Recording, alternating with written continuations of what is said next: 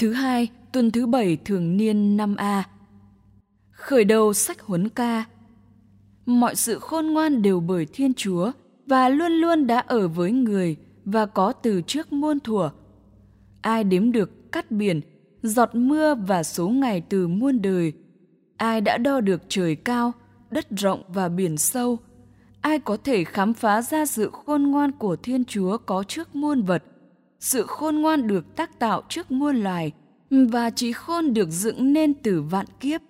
Nguồn mạch sự khôn ngoan là lời Thiên Chúa trên các tầng trời, và lối vào sự khôn ngoan là các giới gian vĩnh cửu. Căn nguyên sự khôn ngoan được mặc khải cho ai?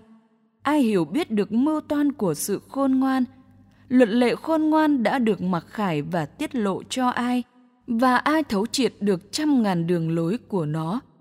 Chỉ có một đấng tối cao là đấng tạo thành toàn năng, là vua uy quyền và rất đáng kính sợ, người ngự trên tòa sự khôn ngoan và là Thiên Chúa thống trị.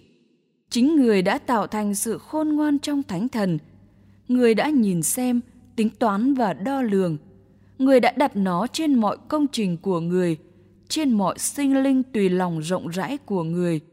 Người đã phân phát nó cho những ai yêu mến người. Đó là lời Chúa. Chúa làm vua, Ngài đã mặc thiên oai. Chúa làm vua, Ngài đã mặc thiên oai.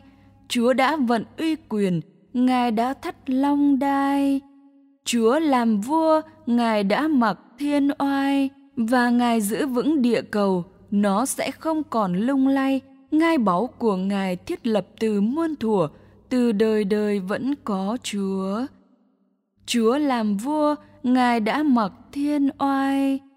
Lời chứng bảo của Ngài rất đáng tin. Lạy Chúa, sự thánh thiện là của riêng nhà Ngài cho tới muôn muôn ngàn thuở. Chúa làm vua, Ngài đã mặc thiên oai. Tin mừng Chúa Giêsu Kitô theo Thánh Marco. Khi ấy, Chúa Giêsu từ trên núi xuống và đến cùng các môn đệ. Người thấy một đám đông vây quanh các ông và những luật sĩ đang tranh luận với các ông. Vừa thấy người, tất cả đám đông kinh ngạc. Họ sợ hãi và chạy đến chào người. Và người hỏi họ rằng, các ngươi tranh luận gì với nhau đó? Một người trong đám đông trả lời rằng, lạy Thầy, tôi đem đến cùng Thầy đứa con trai tôi đang bị quỷ câm ám. Quỷ đột nhập vào nó bất kỳ ở đâu thì nó vật ngã xuống đất và nó sùi bọt mép, nghiến răng, cứng đờ ra. Tôi đã xin các môn đệ Thầy trừ quỷ, nhưng họ bất lực. Người đáp, hỡi thế hệ cứng lòng tin, ta còn ở giữa các ngươi đến bao giờ? Ta phải chịu đựng các ngươi đến bao giờ nữa? Đem nó lại đây cho ta.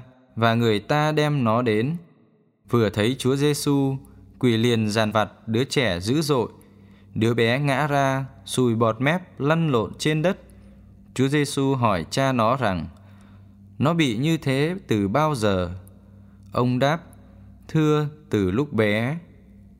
Quỷ thường xô nó vào lửa và nước để giết nó. Nhưng nếu Thầy có thể làm được gì, thì xin Thầy thương giúp chúng tôi. Chúa Giêsu nói với ông, sao lại nói, nếu Thầy có thể? Với kẻ nào tin thì mọi sự đều có thể được. Tức thì cha đứa bé khóc lóc kêu lên, thưa Thầy, tôi tin, xin Thầy trợ giúp lòng tin yếu kém của tôi. Chúa Giêsu thấy đám đông tuôn đến, người nạt thần ô uế rằng, hỡi thần câm điếc, ta truyền cho mi, hãy xuất ra khỏi nó và không được nhập vào nó nữa. Sau khi kêu thét và dằn vặt đứa trẻ dữ dội, quỷ xuất khỏi nó và đứa trẻ ra như chết, khiến đám đông nói, nó chết rồi. Nhưng Chúa Giêsu cầm tay nó nâng dậy và nó đứng lên. Khi Chúa vào trong nhà, các môn đệ hỏi riêng người, tại sao chúng con lại không thể trừ được nó? Người đáp, loại đó không thể trừ được nếu không cầu nguyện và ăn chay. Đó là lời Chúa.